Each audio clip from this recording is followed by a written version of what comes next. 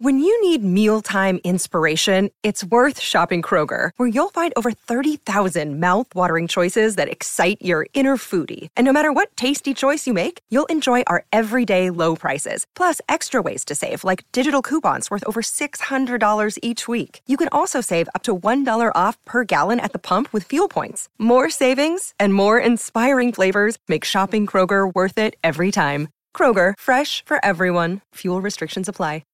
From baseball's top personalities, the Hall of Famer, one of the great TV broadcasters, Bob Costas, is here on A's Cast Live. To the A's legendary players. 5-time Major League Baseball home run champ, Mark McGwire, is with us here. You never know what stories you're going to hear. We used to come out here to lunch and run with our shirts off. You would say. This is A's Unfiltered with Chris Townsend. Time now for another edition of A's Unfiltered. Today, Tommy Everidge, the hitting coach for your Oakland Athletics. We'll talk about the minor leagues with Melissa Lockard from The Athletic, Brodie BrazilLearn from NBC Sports California, and Eno Sarris from The Athletic. But we'll start first with The Athletic's hitting coach. Well, it has been a long hiatus since we've had him here on A's Cast and A's Radio. But Tommy, it is great to have you back. How are you? Good, really good. So the start of the season so far, how do you evaluate it, and how do you evaluate your hitters? I think a lot of good things have happened. I think, there's obviously little ebbs and flow that happen that, kind of get in the way. But I think guys are trending upward. And, I just really like the fight. They come out every day ready to compete and, they lay it all out there.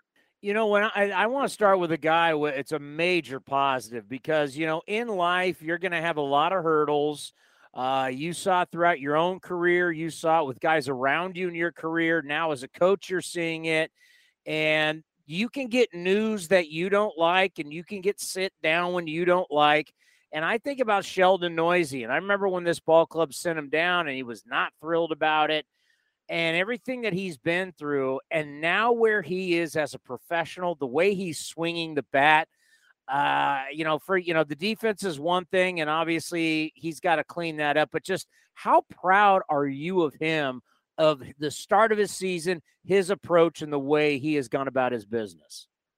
Well, I told him that early on. I told him, I don't know if you want to call it maturing or, I sensed like a calmness to him that I never really felt. Like, it's kind of cool being in my position, just, being around those guys in the minors. Like, you see them really like mature, and, and Sheldon, that's just what he's done. We all don't like things when we're young and cocky, and then sometimes we realize we just got to deal with it and move forward. And, and the way he's going about it, I couldn't be more proud. And, I know you guys, watching batting practice as we're there on the field, and we've been doing this for a long time, and watch, there is a part of the stations when you get in that cage, the approach to go the other way. Just how nice is it to see one of your hitters really be able to go foul pole to foul pole? He can take you deep. He gets a lot of hits to the right side, really being a complete hitter.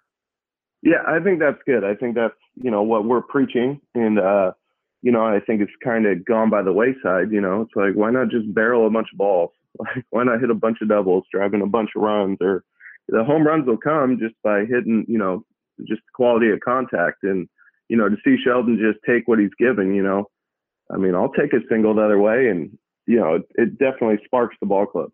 One thing that I've always liked to talk to Scott Emerson about is, we think of you guys, well, you're the hitting coach and you're the pitching coach, or there's the base running, there's defense. And you think it's all about just the physical attributes of the players, when the reality is you're as much a psychologist as you are a hitting coach. You got to help these guys mentally, day to day, that they have issues, whether it's issues off the field, on the field. They're human beings just like all of us. They got a lot going on. So just talk about the mental side and how much of your job is to help these players on the mental side. I think the majority of it, I would say, is mental. Obviously there's physical things that go on, but, just try and keep an eye on each person. Like, and as you learn them, you can kind of tell pretty quick in a cage if maybe something's off. And then, so maybe you just kind of question it to the player, and maybe they're open, maybe they're not. But I think remembering their they're just another person like us. I got issues. We all have it, like little issues, but kind of letting them work through that and then get back to work. I think the focus is to win the game for the other, 25 guys who got in there. And so you're definitely not just kicking stuff to the side, but you're trying to get them in a right frame of mind to go out and compete. Yeah, I've been trying to tell people, especially when I'm doing the post-game show, I've been noticing, like, after games on the field, these guys, a lot of, once everybody went on the COVID list, it seemed like you brought up so many young guys. I mean, there's a lot of toddlers. There's a lot of babies. This is this is not like the team we've had the past couple of years where you had a lot of veterans. So, yeah, these guys got a lot going on just beyond baseball. Yeah, I mean, I don't know how many new babies we got. That's a new experience in people's lives. And, and sometimes that's a good thing, having to care for someone besides yourself kind of, can be calming. But, I mean, yeah, I couldn't imagine. Like, we had a bunch of guys up here making their debut. And, as a coach, that's always exciting because, I'd seen a bunch of those kids maybe at their lowest point, in the minor leagues at some point. And to see them persevere is huge. At some point, we've already had a bazillion guys up here, 36 guys, 16 rookies.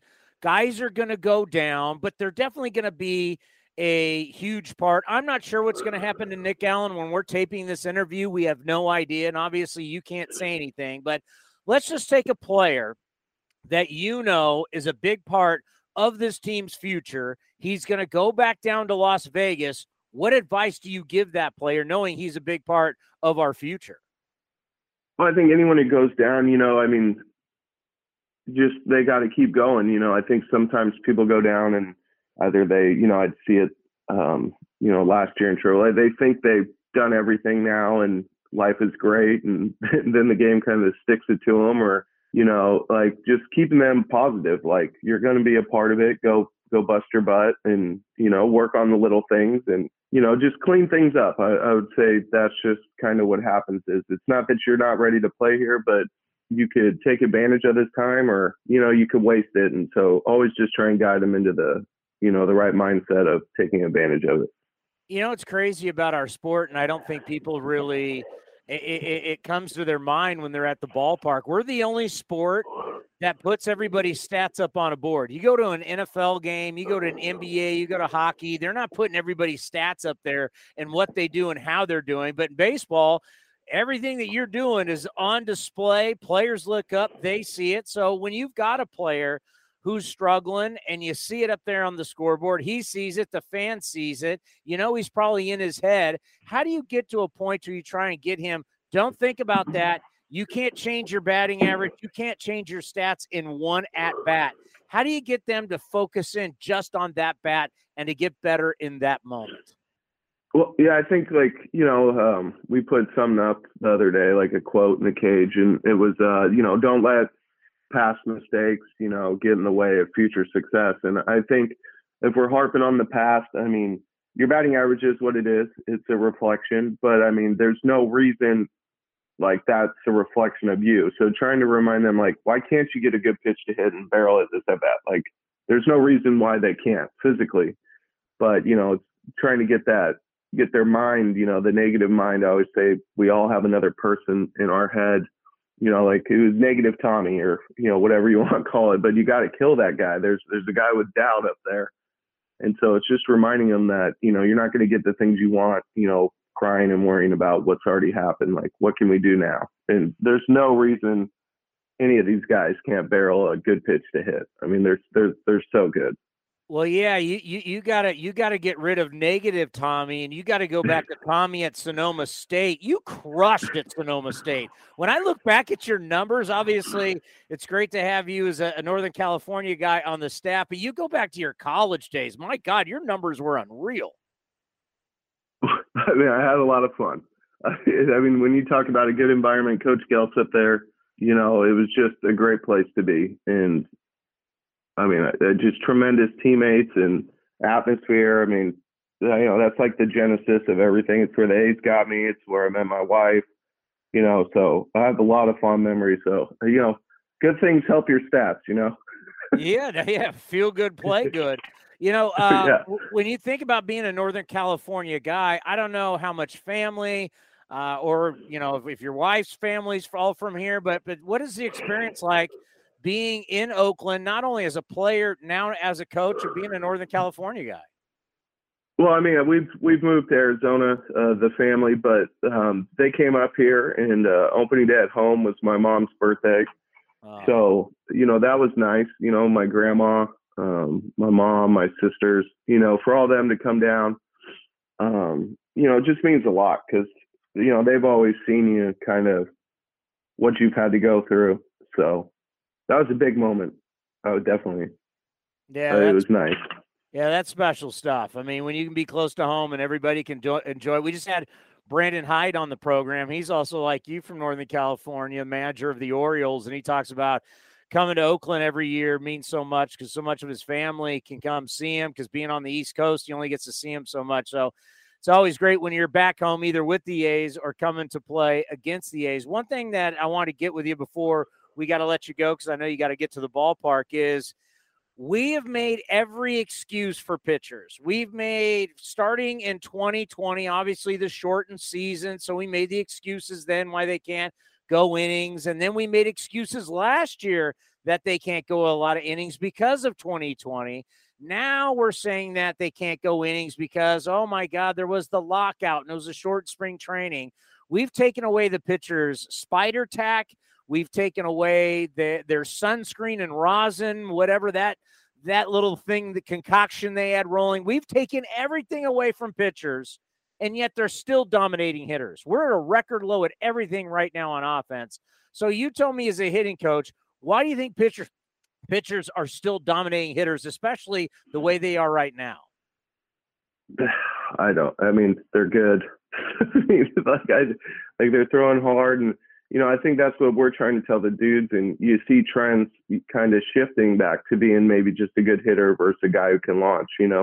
I think they're in the lab developing stuff to counter our moves, and I think we got to fight them on that, and I know that's what we're trying to do, and just be good hitters. They're not just going to let you hit homers, and I think they're adjusting a little bit better than we are right now.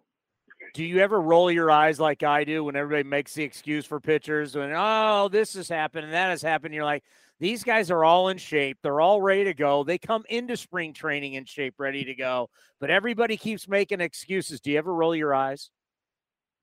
No, I just, to be honest with you, I mean, the amount of work these guys put in, taking care of their body and recovery and stuff, I mean, I think they're taking away excuses. They bust their butt. I see the players, like, we didn't have all this stuff when I played, and it wasn't that long ago. I mean, I'm really impressed at the way both sides go about trying to be a professional. I mean, there's a lot more, trying to get your rest and making sure you're in peak performance. Cause I mean, you're seeing guys throw 100, like that's just what it is now. I miss the days where there was just two soft throwing lefties in every rotation. I don't know how else I would have made it to the top. Well, yeah, it's so funny for guys like myself. I played against Mark Kotze in college when he was at Fullerton. I played at San Jose State, and I've joked with Mark going, we had nothing. Like, you think of all the technology, and I'm looking down the bullpen, and there's Rapsodos, and there's high-tech cameras, and I'm like, here's a ball. And I always laughed about all the rosin, and we didn't even have rosin bags back then. It's amazing all the stuff you guys have, the technology to help these players. Yeah, and, we got it on the hitting side, and a lot of it comes back to the simpler things, and, it's like, it's fragile when you're trying to introduce things, but a lot of it just proves kind of the old school things, like, you want to hit the ball harder? Like, that's what we've always tried to do. Like, here's just a measurement. Here's a certain way to go about it, and just trying to tie all that stuff together. But at the end of the day, it's like, I tell the hitters, like, the pitcher's out there trying to take food off your table. Like, what are you going to do about it? Are you going to be easy out, or, you're going to fight them? And I think our boys have been fighting them really well. Hey, we really appreciate the time, especially during the season. We've really enjoyed your chats. Also, with Ken Korak, you and Emo. I think it's great for A's Cast and the A's Radio Network. I think fans are learning a lot from you. So thank you for the time today. Thank you for when you come on with Ken. We appreciate it, and we'll see you later today at the yard. All right. Thank you, guys. So cool to have Tommy on, no doubt about it. Also, we love talking about the minor leagues with Melissa Lockard from The Athletic. She covers it as good as anybody. Is Melissa with us right now? Can we see her? There she is. How are you? Great to see you. Great to see you too. Yeah. How you doing? This is the new gig we got rolling. What do you think? It's fancy. Yeah, we're trying to take the A's into 2022 from a media standpoint. Outstanding.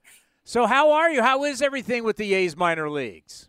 It's good. It's busy. You know, it after last season was like kind of dipping your toe back in, and now we're full rush back into a full, 140 game season, and it's been exciting so far those first 3 weeks. Yeah, I mean, the whole thing, I feel so bad for these guys. I know we've talked about it in the past. I mean, some guys absolutely lost a season in 2020. 2021 wasn't the same. Hopefully there was some type of normalcy this year.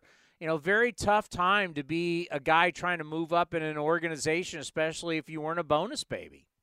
Absolutely. Yeah. And it was really incumbent upon those guys to decide, how they were going to handle that season that didn't happen. Some guys went home and had access to workout facilities and places to play and were able to kind of keep themselves in shape, and others didn't have that or weren't able to get it as regularly. So you saw a big disparity last year. I think hopefully this year things are a little bit more on an even footing, and players can kind of make up a little bit what was lost. All right, for you as someone who's watching every game, watching all the box scores, paying attention to the draft, the movement throughout the organization, guys that leave, guys that come in, a lot of different ways, when someone like a Nick Allen gets called up and is given a shot to play, how do you feel about that? I love it. I think, honestly, there's nothing in professional sports like a Major League Baseball debut. You can have your first moment in the NBA or the NFL, but there's just something so individual about throwing your first pitch, taking your first swing, getting out there on the field for the first time. And, the amount of work that goes into each one of those stories is incredible. And for someone like Nick, where you've just been waiting for that for so long because everything you've heard about him as a player, as a teammate, as a defensive player all throughout, just kind of builds up that anticipation. So it's fun, and I think I remember last year, I think it was Bobby Crosby who had said, Nick might struggle for a week or two at his new level like he does at most levels. And then when he hits his stride, he'll never look back. So I think we're going to see a lot even better of Nick Allen moving forward, but it's been great to see what we've seen so far. And that's what's so interesting. So we can hear from Ed Sprague, we can hear from David Force, we can hear from Mark Kotze, but when they're giving answers, their answers, obviously there's things around that. There's the business of baseball when they're giving those answers. You don't have to give us the business answers. You can just give us the straight answer. Is there anything left for him to do in the minor leagues? No, I mean, there's always something you can work on in the sense of, he really doesn't have a ton of upper level at bats. But when you think about baseball instincts, when you think about, him playing defense at a high level, which is often the last thing that comes for players, he really knows his own approach at the plate now. I think he just needs at bats somewhere. So if it makes sense to have him in the big leagues with the A's, I think he's ready to do that. And again, if they're not expected to win the pennant, living through a couple of weeks of struggles at the beginning of a big league career is a lot easier to stomach than say, it might've been last season. So yeah, I mean, I don't know how they're going to shuffle everything around when Kevin Smith comes back. And obviously we want him to have a lot of at bats too, but I don't necessarily see anything in AAA that he really needs to do. What are the interesting stories or players you're really paying attention to here at the early part of this year down the minor leagues? Yeah, I mean, I think that AA Midland squad is really fun. Zach Geloff was the second round pick last year and has just been, nonstop on amazing fire player. Yeah, I mean, he's 14 straight games with hits to start the season, and if he goes 1 for 4, you're disappointed. I mean, that's kind of a crazy thing when you think about a guy jumps from college to AA essentially, with just a few games last year. And he's doing this as a hitting streak right away. Great athlete, hustles right out of the box every time he hits the ball. He had a double the other day that probably went, like 10 feet past the shortstop. It's solid second baseman, third baseman. He's going to be a really dynamic player. So he's a lot of fun. And then that pitching staff, they added Ryan Cusick, they added JT Ginn, they had Colin Pelius already set to go there, who had a really great year last season. A lot of high octane fastballs, breaking balls that really break in impressive ways. So it's a lot of fun. And then there's some guys that have gone back to that level, like Logan Davidson, who are off to good starts. And I think you like to see that as well. And then, down in Stockton, Max Muncy is off to a terrific start, for a 19-year-old in an advanced league. He's already got 4 home runs. He hit one the other day. It was 99-mile-per-hour fastball up, and he took it out to right field, which is pretty impressive for a 19-year-old kid, that they were basically like, dude, you're not a power hitter yet. You can wait till a little later in your career to get there. So that he's doing that already is pretty incredible. And then I think we're going to hear a lot about Denzel Clark, who's an outfielder in Stockton right now, although I imagine he'll be up in Lansing after not too long. But, guy that played at Cal State Northridge, he's from Canada originally. His mom was a Canadian sprinter in the Olympics. Unbelievable athlete, big power potential, runs well for a guy who basically could play middle linebacker in the NFL. So there's definitely some really fun stories going on. I think about your Muncy story, and it just goes to show you when we see players come up and they're not freaked out by 98, 99. You try to explain, it's like, there was a time when we started seeing the velocity go up and it was like, wow. But now this generation of players, they're seeing it at such a young age that they're not freaked out about seeing this high velocity. As much as the pitchers have adapted and learned how to throw harder, the hitters, wouldn't you say, they've adapted at the same time. And as pitchers have grown, so have the hitters. Absolutely. Yeah. And, they can train off of high velocity, machines like pitching machines now that you didn't used to have that before. So you almost needed to have a guy who threw 98 for you to be able to face somebody who had thrown 98. Now they've got a gun that, a pitching machine that can get that to you. They've got VR where you can basically take at bats off Max Scherzer, and have seen that with your eyes. And I think once that reaction, it becomes kind of ingrained in your, your muscle memory. It's not the same as facing Max Scherzer in real life, but it's as close as you could have ever gotten before, in the way that baseball players develop now. So there is a lot that players can do to adjust to the fact that pitchers are as good as they've ever been right now. When I think about those high velocity, back in the day, we had the jugs machines, right? Mm-hmm. It was the 2 wheels, and we would put the dimpled ball and the rubber ball in, and both different wheels. You could. I'm doing it because now people can see us, so I can explain it. You could actually make them spin at different speeds, so you could get it to throw a breaking ball. But problem was when you would get those things up super high and try and throw as hard, ball got a little squirrely. Yeah. And you didn't want to be a hitter in there, because if you got the jugs machine up over, let's say 93, 94, you're getting it there at your own risk, because those balls were all beat up anyway. That was scary. So, technology, as much we talk so much about Rapsodo and everything and all the different high-tech cameras for pitchers, it's good that the hitters have better technology and better equipment now to keep up with what we've given to all the pitchers. Absolutely. You don't want batting practice to look like a Cardinals-Mets series. So, Shots fired. I like it.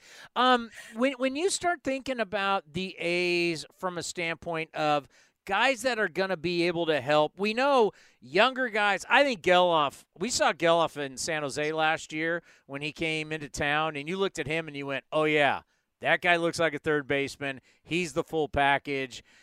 But once again, we deal with the business of baseball and service time and all that kind of stuff. Who do you think are the closest guys that the fans could know that could help this ball club as soon as possible?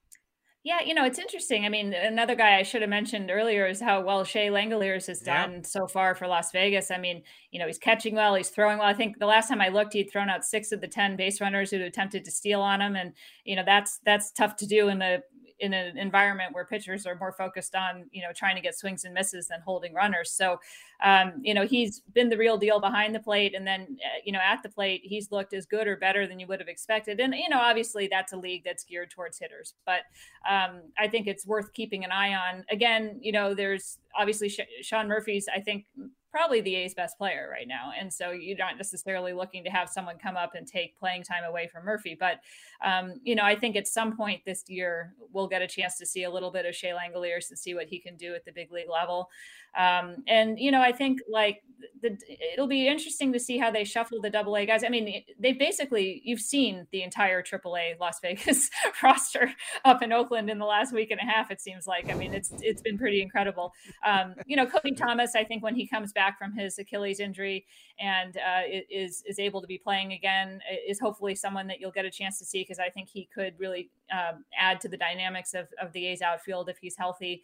But some of the guys at AA, assuming that you don't necessarily see Christian Lopes and people like that kind of staying at AAA all year, you could start to see Max Schumann moving up, and he had gotten a taste of AAA last year. He's been hot. This is a guy who's 50 stolen bases last year. He's hitting for a little more power already this year. Not maybe a star in projection, but like a really interesting, solid player. You've seen, Mickey McDonald, and we haven't got a chance to see all that he can do yet, but really fantastic defensive player, gets on base, runs the bases really well. So there's some role players I think that you might see this year. And then the real stars, that are like the Kusiks and the Gins and the Peleus and Geloff and, maybe Logan Davidson and Jeremy Ironman are guys that you might start to see maybe at the beginning of next season. So Cody is handing me his phone, and you did an article on Mickey. So his dad played with Barry Bonds. Yeah, this was a fun article. Yeah, so they had a lot of good players at it, because Greg Jeffries, didn't he go there? Tom Brady, obviously. Yeah, so it's actually funny because Ray McDonald, Mickey's dad, texted me a photo earlier today of Mickey with Greg Jeffries talking about switch hitting back when he was in high school. But I mean, it's an incredible story. Yeah, his dad played all 4 years with Barry Bonds, so Mickey had a chance to know Barry growing up. He was a ball boy at Pac-Bell Park as a visiting ball boy back when he was a kid, when Albert Pujols was there. So he took hitting tips from Albert Pujols. Awesome. And then Tom Brady was one of the players that sent him a congratulations when he got called up, because Tom's sister Maureen was an All-American pitcher at Fresno State. And Ray, Mickey's dad, runs a softball academy in San Mateo. So crazy connections, but just, I mean, one of those people when it was sort of like when Seth Brown got the call, you could just hear everybody in the organization's just thrilled, right? Because here's a guy that really had to earn it. Nothing was going to be handed to him. 18th round pick in 2017, did not have the best year in 2019, so had to go home in 2020 and basically remake his body, and came out with the best season he's had. And really, like, people were talking all throughout we're going to call it Pacific Coast League now. I'm never going back to that AAA West, but people were talking about, who is this Mickey McDonald? Where did he come from? And how is he this good when he was playing last year? And he did that himself. And I think that's really awesome. And it was just such a great thing for him to be home for 5 days at the Coliseum for his whole family and all of his, teachers and middle school friends and all that, to be able to come see him. And then to have this series in San Francisco also, I think it's just a fantastic way for someone to start their big league career. You mentioned Sean Murphy, and I look at Sean, and I got asked about it last night, and I know this offseason for him was about making better contact. And right now, 5 for his last 26, a lot of strikeouts. Last 7 games haven't gone well. Had a great spring. Hasn't necessarily translated. He had a run there for a little bit on the road trip. But he's 27 now. It's not 23. It's not 24. He's 27. This is into your prime of your career. And you mentioned Langoliers coming over from the Braves down in AAA. How big of a year is this for Sean Murphy, and kind of like for him where he's going to be as a professional? Yeah, I I mean, I think every year is a big year. I think the thing with Sean is that he's already one of the top, if not the top defensive catcher, in the American League. Like he's going to make a run for Gold Glove every year. So you have that already, and that's a special player by itself, just given the position. And then you add in the power and you add in the RBIs, which I think even when he's struggling is always something that can be there for him. And if he's a little bit streaky, I think you can live with that, because I think the end run will be a guy that maybe doesn't hit for average, but will hit for power, will drive in runs, will eventually get those walks going again. I mean, to be fair to him, he hasn't had any protection in the lineup for that entire 5 or 6 days. Like every single time he's come up, there's no reason for the pitchers to be focused on anyone else but him and getting him out. So it's not like, he's got somebody behind him that they're kind of gonna challenge him so they can pitch around him. And I'm sure he's pressing a little bit because he knows he's probably the biggest bat in that lineup. So I think, we'll see better results from him. I think what you saw in that little stretch, in Tampa, that is the Sean Murphy that we'll probably see a lot more of as the season goes on. But whether he stays with the A's or whether because they have Langoliers, they make a deal with a team that, could use catching, that I think we'll never know until that happens, because that's always sort of a moving target. But I think he's well positioned to be one of the top catchers in baseball for a long time. Hope that bat gets rolling, because obviously with the A's offense right now, not hitting with runners in scoring position, getting guys back from the COVID list.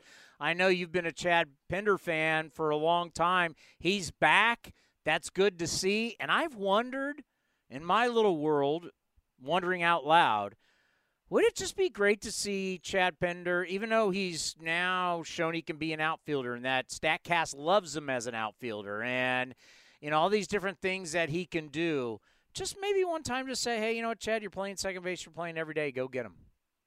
Yeah, I mean, the greatest mystery I've found from this season so far, and I have not dug into any analytical data, so there's obviously going to be smarter people than me that can answer this, but they've really struggled to turn double plays. I mean, I don't know how many balls have gone to the second baseman or the shortstop so far this year that you think, okay, that's going to be a double play, and then it's just a force out, and that's caused a lot of extra outs that pitchers have had to get so far. So I don't think they've found their answer at second base in any respect. I mean, Nick Allen's played some there, but I think ultimately you want him on the other side of the base on a regular basis. And it is fun of a player as Tony Kemp is, and as much as I think he needs a regular role somewhere, it doesn't seem like defensively that's necessarily the answer right now. I mean, who knows? It could just be a slow start to the season for him defensively as well. But they do need to figure out an arm strength issue that's going on there, I think, at second base. And Chad definitely has a strong arm. So, maybe he could be. But I think there's got to be some sense of urgency to try to figure out why they're not getting as many results on those ground balls, turning them into double plays as they should be. Great stuff as always. We'll be reading you in The Athletic. And I said it last night on the A's Clubhouse show. We're going to be calling you a lot because the minor leagues is more important than ever before. Well, thank you. I appreciate it. This is fun. Keep up the great work. All right. Thank you. We say it all the time. Subscribe to The Athletic. It's fantastic journalism. And how about our buddy Brodie BrazilLearn, the host of A's Pre- and Postgame Live on NBC Sports California and a fellow San Jose State Spartan. Here's Brodie BrazilLearn from NBC Sports. Hi. I'm doing great, Towny. I appreciate the opportunity. I'm just happy to be here. We're doing our shows from here tonight. I just did a whole 30-minute thing with Katse, so I'm living the dream today, especially now here with you. Well, it was you who actually said that last night about yourself. I know. Self-deprecation. I'm a big fan of self-deprecation. So if anybody thought I was being cruel, but I mean, like just... if you're tuning in today, yeah, you want to hear Brett Phillips, great baseball guy. You want to hear what your GM's saying. You don't want to hear what the pregame, postgame host is saying. Dave Stewart's assistant. You don't care what Stu's, number 2 right-hand guy's doing. You don't care. But here I am. So what are you going to fill this segment with? What? You're going to try and get me to give you some content? And you and Cody are better off without me here, honestly. And on that note, we'll see y'all tomorrow right here on A's Cast Live. No, it's great to see you. Likewise. The new set looks good. Thanks. Yeah, we've had it for a while. Obviously, we couldn't use it for a baseball season, but no, we're happy to be there. I mean, as much as I like our studio, I love being out here at the Coliseum. You know, it's the feel, the conversations you can have, showing your face a little bit, feeling a game instead of just watching it on TV. So I encourage fans to do the same. That's where, for guys like us, you know, I mean, God bless the players here, but if we do ever get this at a Howard Terminal, most of these guys obviously won't be here. But for guys like us, to what we, you know, when I've traveled around with the A's or even with the Raiders, and you go to these new stadiums and new ballparks, they've got TV studios and radio studios. Like the future you would be a big at every game. A big perch, me and Stu up there, and Shooty and Bip, and we'd be looking down on the field. I agree. Can I ask you a question, actually? I was going to ask you about that guy that shows up on the web hits. He's fantastic. Yeah, some Uncle Towny guy. Yeah. You know, we could sit here and talk about this 2022 season, right? And they could go on and win a World Series this year. I'm just saying that would be one heck of a story. It's a possibility. Right? What a storybook that would be. Even if that happened, the most shocking thing to all of us happened. You mentioned Howard Terminal. That pales in comparison to this team and this franchise solidifying their future, solidifying their new home, like this baseball season. What I'm saying is, this is the most important Oakland A's season of all their 55-plus years of being here, but it has nothing to actually even do with this baseball team. And I say that as a person who covers every game. You grew up down the street. Well, but you know what I'm saying? Like, I care about every game. Like, I want this losing skid to end tonight. I care about getting more than 2 hits in a game. I care about cutting the errors down. I care about all that. But it's all kind of put into perspective when you think about this team being here and solidifying the new ballpark. Or not. Like, that is the number one focus, honestly, for me right now. As weird as it sounds. We do the shows, I watch the games, keep score, all that stuff, but in the back of my mind, like, that's the burning thought. I think it's one of the reasons why the fan base loves you is because there's been a lot of people that have come to Comcast. It's now called NBC. There's been a lot of news people. There's been all these different shows. And trying to build up people who are not from here. And like what I say, you grew up not too far from here. You grew up coming to the stadium. Yeah. You grew up, you were a kid when the Sharks came to town. So the two teams that you really cover, you know, you grew up with this. So you're just not some guy that came in to do a TV job and you're pretending to care. You really do care. Well, you're right about that. I mean, I've never had to fake the authenticity. You know, when good stuff happens for this team, I'm thrilled. When there's a 97-win season, there's platinum gloves and gold gloves and getting to the playoffs and getting past Chicago a couple years ago, I'm thrilled. But obviously, I ride the highs, I ride the lows too. You know, I feel it. So I try and maintain an even keel, you know, in my presentation, but I feel all the same things, and hopefully I can, you know, relate to the fan experience, because that's what matters most, right? We get a little bit jaded working in this business, I think sometimes. We see it as a business, and we forget the fan perspective. I'll tell you, I know you mentioned it last night. We've talked about it. We've all talked about it. It's very, very scary, but we're glad it's finally here. Like everything that Dave Kaval has gone through, everything that this team has gone through, there's been so many votes, so many committees, so many councils. There's counties, there's cities. Towny, there's I've mayors, listened to more city council and board of supervisors meetings like in the last 12, 18 months than in the prior 40 years. I mean, think about how many times Caval's gone up to Sacramento. He's even gone to D.C. I know. But you know what? We finally get something. Here we go, June 30th. Yeah. We talked about it last night. This is the vote that it's yay or nay. Because if you get this vote, it's going to happen. If you don't, it's done. This one, I'll put it this way. If it's no, you're stopped dead in your tracks, right? The project literally comes to a halt. But the recommendation for the BCDC to move forward with this and vote yes on it, and that was kind of the expectation, but now to see that is their preliminary recommendation, you kind of get a good sense that I think it's a 30-voter panel that they will vote in favor of that, since that's what's been recommended to them. And even more facts have been presented about Howard Terminal, the site, seaport operations. I mean, there's so much more information now that, gosh, and it's even hard for me to digest. There's so much of it. It comes from so many different places. So I want to kind of, like I said before, I've dedicated my time to the stadium more than anything else, is just to try and educate people. There's so many people out there, it's not their fault. They've heard from a somebody that heard from somebody else. They're not getting the facts completely straight about why this benefits Oakland, how this could work, how this could seamlessly integrate with everything else that's already going on there. So, but you're right. This next vote, June 30th, huge by the BCDC. And then, obviously, we have to get into binding votes with the City of Oakland, County of Alameda. Those will come, too. But, again, the timeline is all this season, this baseball season, and really this calendar year should dictate all of these things happening. You know, the one key thing is binding. Yeah. We've heard a lot about people agreeing, people voting. Yeah. Nothing's been binding. That's what we're finally getting into. Well, the next next one, one, bolts. the next one will be right to remove port priority use from the land. I mean that's an official thing. They're basically opening the door to saying you can do this.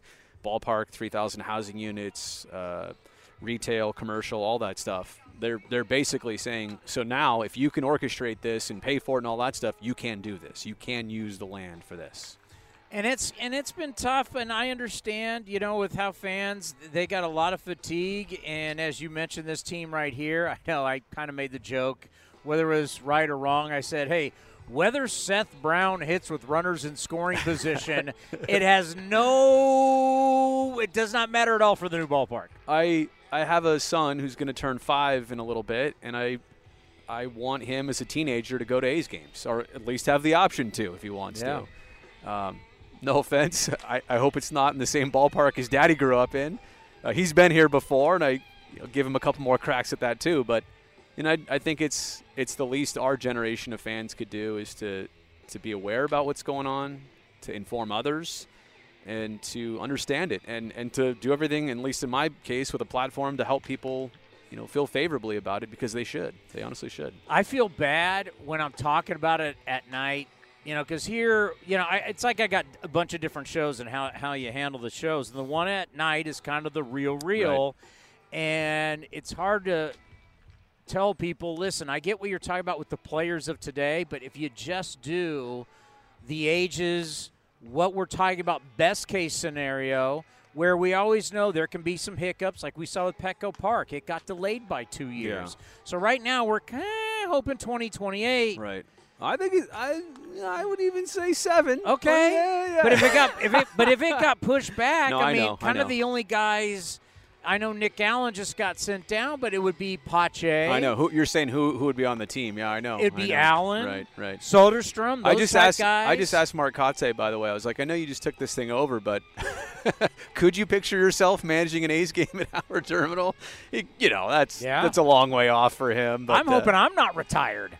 Hey, and I used to be I used to be one of the young guys around here. Towny, if I get to do pre- and post-game live for the last A's game ever here at the Coliseum, I mean, I cried about Fosse a couple weeks ago, right? Yeah. We showed his tribute. I couldn't help myself.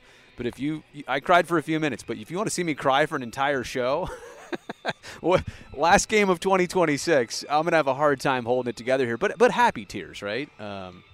To move on to something at that point, right? It's going to go well. It's going to what you want.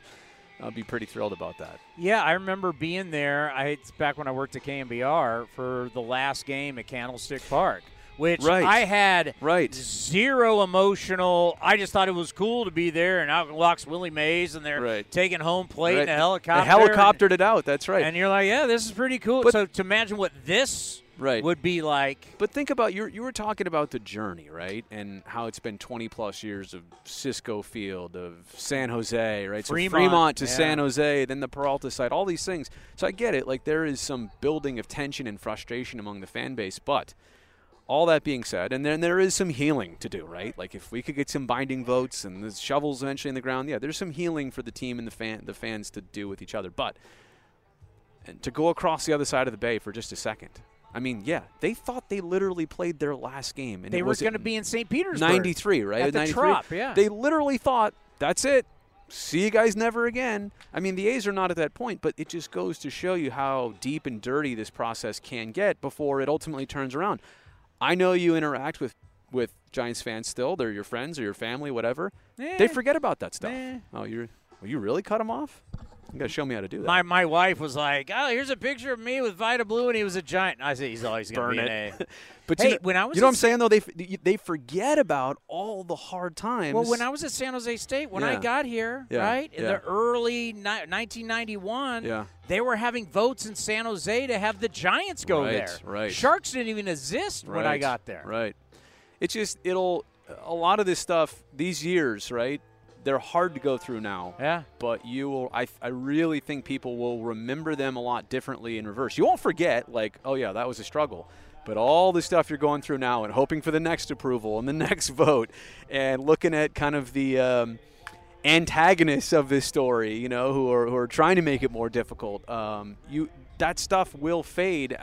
I know I'm saying that hopefully trying to be the wise optimists here, but I truly believe that's how it'll be in 20 years if this thing is all said and done. Okay, I don't want to do this to you. All We're right. friends, all right? All right? I didn't want to do this, but sometimes Cody takes over. Okay. And I wanted to keep this on the up and up and just about A's. But arm wrestling? Cody wanted to do this. Go ahead, Cody. All right, two-part question here. Okay. First one, who's going to be the Sharks GM going into the 2022-2023 I told you I didn't want to do this. It's a great question. And second, please tell all of our listeners who don't care why my hometown Pittsburgh Penguins will not win the Stanley Cup this year.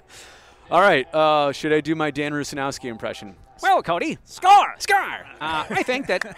And Ruzi, if you ever hear this clip, no, I'm sending it to him. Imitation is the highest form of flattery, Ruzi. You know that. This is going to him right after the show's over. Because I won't do Drew because Anyway, so I think with the Sharks GM, the search is so wide open right now, and Jonathan Becker, the team president, has talked about this a little bit. It's impossible, and I've heard a name already like Kevin Weeks. No GM experience, former goalie in the league. Why would you hire a goalie to be your next GM? Tommy, they just sit there all game get long. A skater. If you're going to get a former player, get a skater, not a goalie. They're weird. Okay. A dumb guy who just blocks pucks with his face? Here's the only two things I feel confident in saying to you that actually matter, that actually come with some weight. The Sharks are either going to install a new GM that comes with all their own people, new scouts, maybe new head coach. I mean, if I'm Bob Bugner right now as the head coach, I don't know honestly where I stand until that process is figured out. How could anybody know? Somebody who brings in all their structure top to bottom, or they do install somebody like a Kevin Weeks and just that type of person who's maybe not done this before, but they can slot him in around other people, the Joe Wills and all the scouting department, keep the rest of their core that has an idea of the direction, has an idea of their players, and then basically it's just a substitution instead of like a whole top to bottom overhaul. And the other thing is, I know, going too long on this, but that new GM's going to have several important decisions to make, not just the current long-term contracts, but all the young players, the Eklunds of the world that, are you going to bring them in next year? Are you going to start their clock? What are you going to do? Bordelot, same thing. So it's a difficult task. What was the next one? Why won't the Penguins? Well, what about Ned Coletti? I mean, there you go, right? He already in the family, right? And he has experience being already a GM in the family, of a different sport. And again, so I don't want to speak to anything specifically because I really don't know, but probably part of the interview process, right? So Ned Coletti? Yeah. Well, he's a scout. He's been a scout for them. The Sharks. Yeah, I know that. Ned Coletti, who was a GM in baseball and the assistant. Is he bringing Barry Bonds and Jeff Kent with him? Who knows? You get the Barry Bonds of hockey. It's like you don't pitch around the guy. Is Brian Sabian going to be his assistant GM? Guys, this is too much Giants talk here. Yeah, let's get away from this quick. The second part Dick was Tidrow coming with him too, or what? Second part was why will my hometown Penguins not win the Stanley Cup? Oh, you know why? Game 1 tonight. The East is too tough. The East is just this loaded out there. You know why? Because Joe Thornton needs to win it with the Panthers. That's where my heart is, and my brain thinks that the Colorado Avalanche, this is their year. 120-plus points in the regular season. And they've never even got to a conference final. So I think this is their year to push through and at least get to the final. So now, something that we just talked about with the A's is kind of something that's coming to a head with the Sharks. I watched, being someone who lives in San Jose, I'm a taxpayer there, Santa Clara County, and I watched the San Jose Arena be built and been going there my entire adult life. Sharks want a new building, too. How's that going to work out? I don't know that they want a new building. Shark Tank's old. No. They have put a ton of money and they just put a new ice system in there. They're going to put a brand new Jumbotron in there. I've been told it's not a Jumbotron. That's a Sony product. Putting in a new big screen inside there. They are putting a ton of money. Names for these? I didn't know Yeah, that. well, Foss always used to call it the Diamond Vision, even though it hadn't been Diamond Vision in like 30 years. It's Ray Fosse, though. Yeah, he could say it. Yeah. No, the Sharks want to stay at SAP Center. Their concern right now is that all these projects downtown are going to essentially suffocate the building, make it hard to get into and out of. The north parking lot, for example, where I have been parking since you drive a car, that's going to go away in large part over the next handful of years. So where's everybody going to come and park? From what I understand, these project plans have the streets narrowed from 4 lanes, like Santa Clara, 4 lanes to 2 lanes, 1 each way. How is this going to work? What's the experience going to be like? So I know what you've heard, but I think the real issue for the Sharks is that they have invested in this. They want to stay there. Now, they're also probably not opposed to if they have to get out and save their franchise, they'll do that. But I think it's their desire to stay in that building. They're just worried about their neighbors. And you're right. The Ace and Sharks, my 2 teams, I just made a YouTube video about this, by the way. They are dealing with, one is trying to do a project and having to jump through every hoop, right, to get it right at Howard Terminal. The Sharks are trying to say, hey, we need you guys to do this the right way so you save us. 2 different sides of the spectrum, but critical problems. The one thing that we have learned, and you can go up and down the state, right? You can go with the Kings. You can go with Niners, Warriors, Giants. You can go down to Rams. You can go down to Chargers in San Diego. It is so hard. Earthquakes. And now looking what the Clippers are trying to do. Anywhere you go in California, Northern or Southern California, the bottom line, any type of project. It's hard. It's just really, really hard. Well, it's hard. Okay, so it's hard in 2 ways. Hard to get everything approved and passed, and especially if you want to do anything by the water, right? That's even harder. But let me ask you something. Isn't getting it right also really hard too? Like, I've been saying this a lot lately. The easy thing to do and the right thing to do are rarely the same thing. You know what the easy thing to do is? Just build a new stadium in the parking lot where I park today, like right outside here. But that's not that does not work for this area, for this franchise. It doesn't appeal to the casual fan. It just doesn't work. It's possible. Yeah, anything's possible.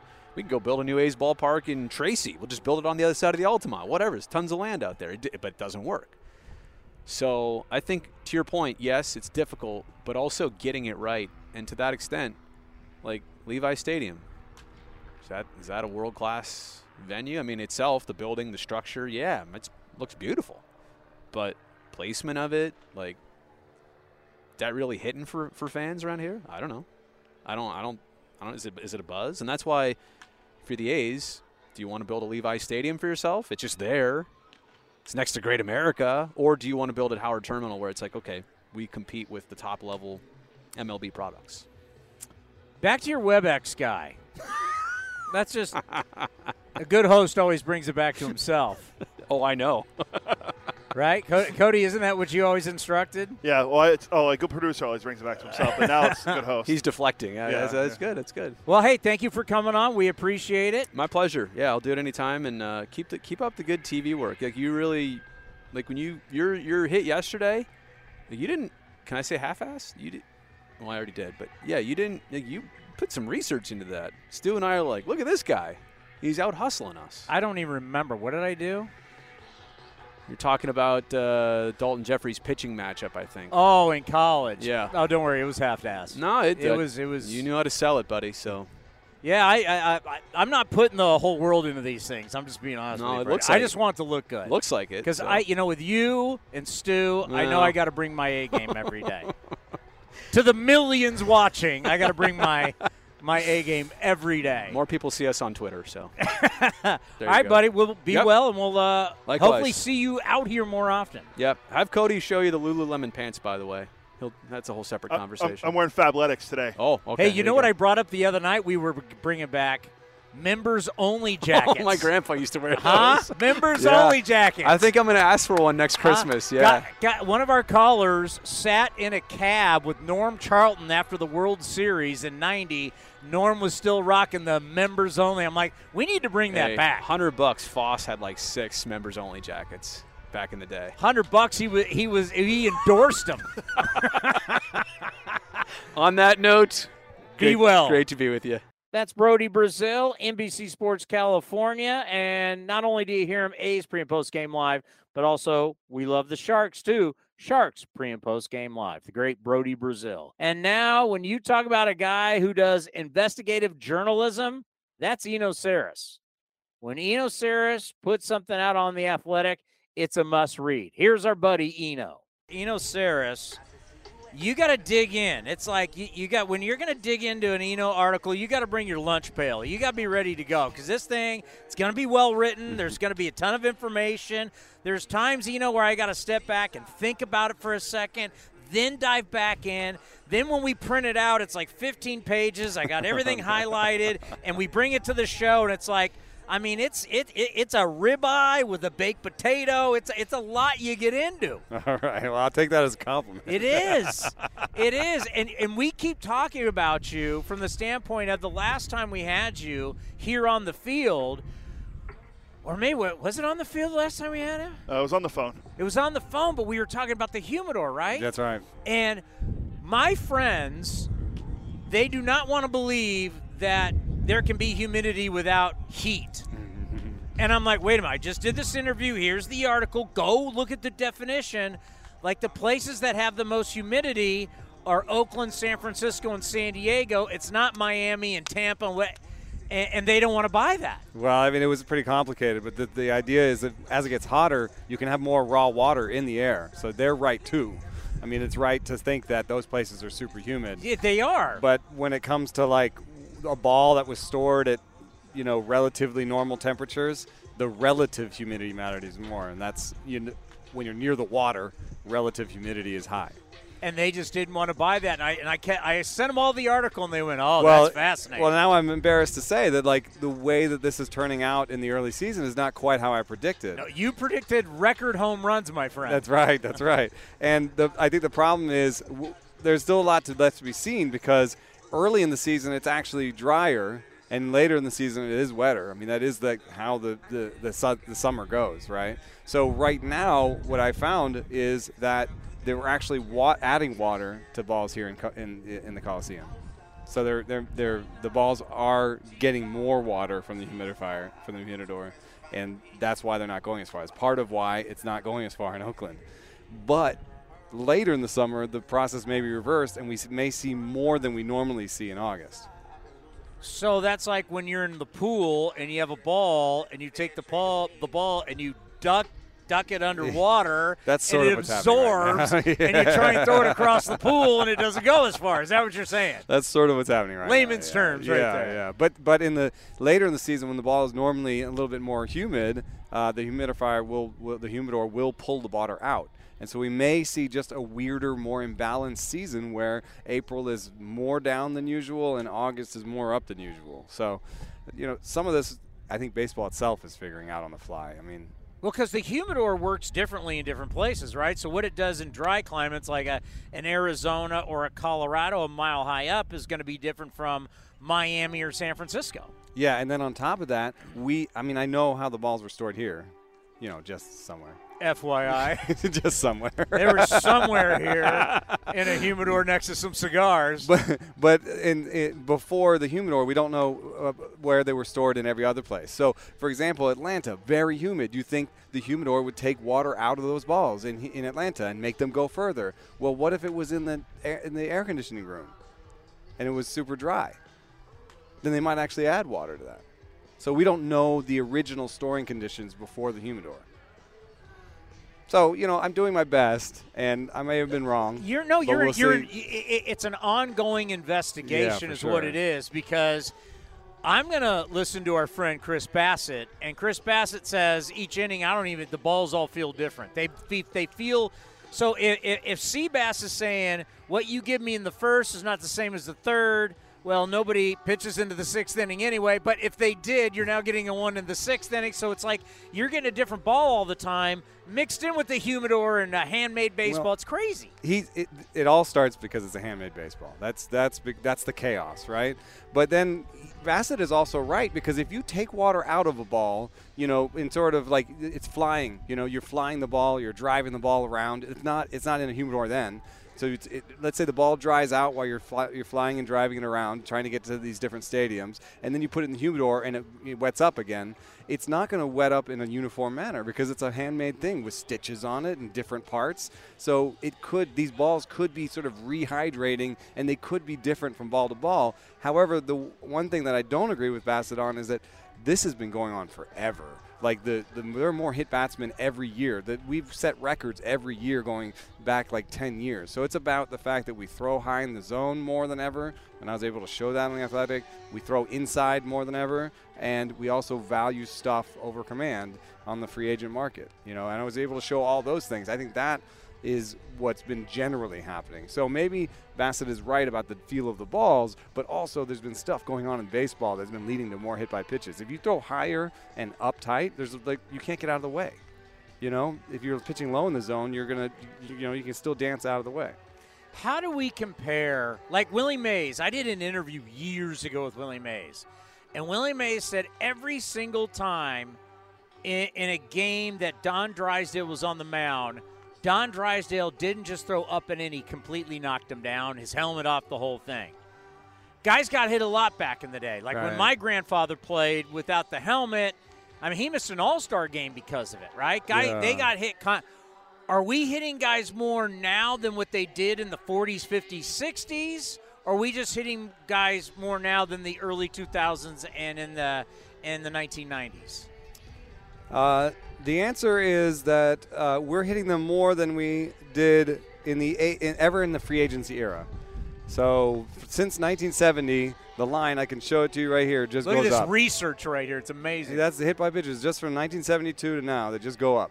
So we don't have 60s and 50s where we knew guys were crazy throwing a There were some, so there were more hit by pitches back then. But what I wouldn't be able to tell you if we were pitching more inside or up in the zone because we didn't track that sort of thing until like 2000. So, like, the football's made by a machine, basketball's made by a machine, tennis balls, golf balls, obviously. More golf balls are made than any other sporting equipment because us golfers lose them constantly. And then the hockey puck it's rubber that's frozen. Yeah. Why is every other sport use a ball that's made by technology and we're still talking about a handmade ball in baseball? It's the stitches, man. I think you could develop the science to do it. It might be very expensive. And then you're making tons and tons of balls. So if you make the making of the ball more expensive, then, maybe that's prohibitive. I don't know. Can you talk about or just kind of generically talk about what you've been working on and what's going to be launching here, which I think will just be fascinating and yet really scary at the same time? Yeah, it's coming soon. I think probably Thursday on The Athletic. But we've been working on a piece about swinging, and I've been working on it for a year because I was fascinated with the art of not swinging. Because if you look at some of the players like Juan Soto or Joey Votto over the years, they've made a name for themselves by not swinging. They are not chasing balls, but also just not swinging.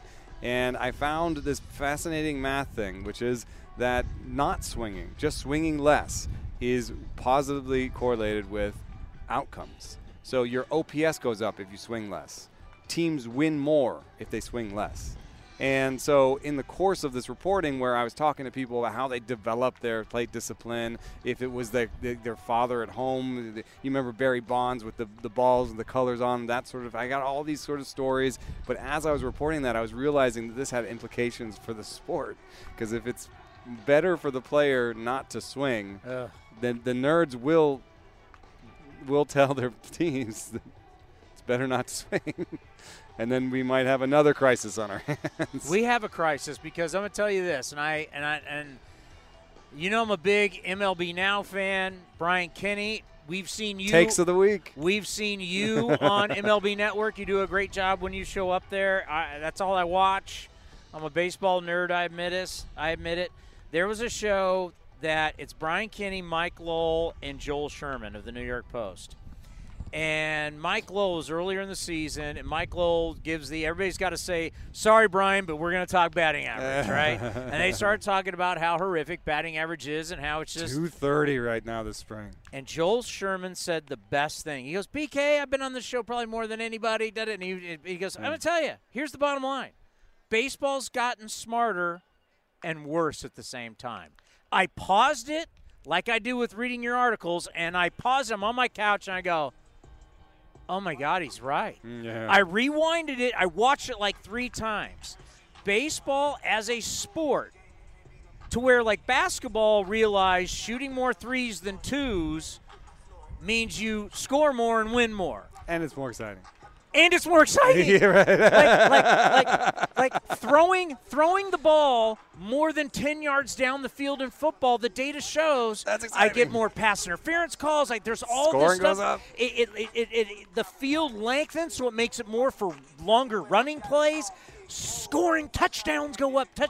We're in a sport where our data, Joel Sherman hit the nail on the head. He should coin it, by the way. Yeah. Our game has gotten smarter and worse at the same time, and your article is going to prove that. I mean, you're going to tell me. Another way of doing it. Yeah, Jed Lowry said the same thing. I mean, right now, run suppression is where the analytics are. You can put just a piece came out on Baseball Prospectus that said that the outfield shift has been even more effective than the infield shift. Outfield batting average has gone from 160 to 120 in the last 5 years, just because now they know exactly where to put you in the outfield. We already saw the death of the left-handed ground ball single. That doesn't exist anymore because they're shifting, they overshift over there. And then now we're doing pitch design on the pitchers, and we're trying to get them to do exactly these shapes that make it really hard on the hitters. Strikeout rate is up. We figured out how to even math velo. Now we're getting velo is up to 94 is the average this year. 94 is the average.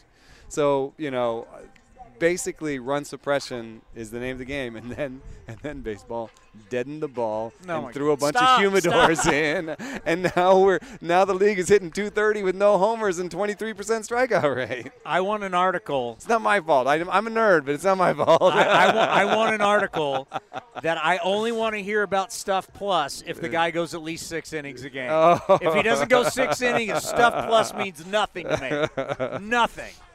I did find one time when I did the research that command numbers predicted how far you could go into the game better than stuff. By the way, David Force says, get him out of here. Let's go. It's time for the David Force Show.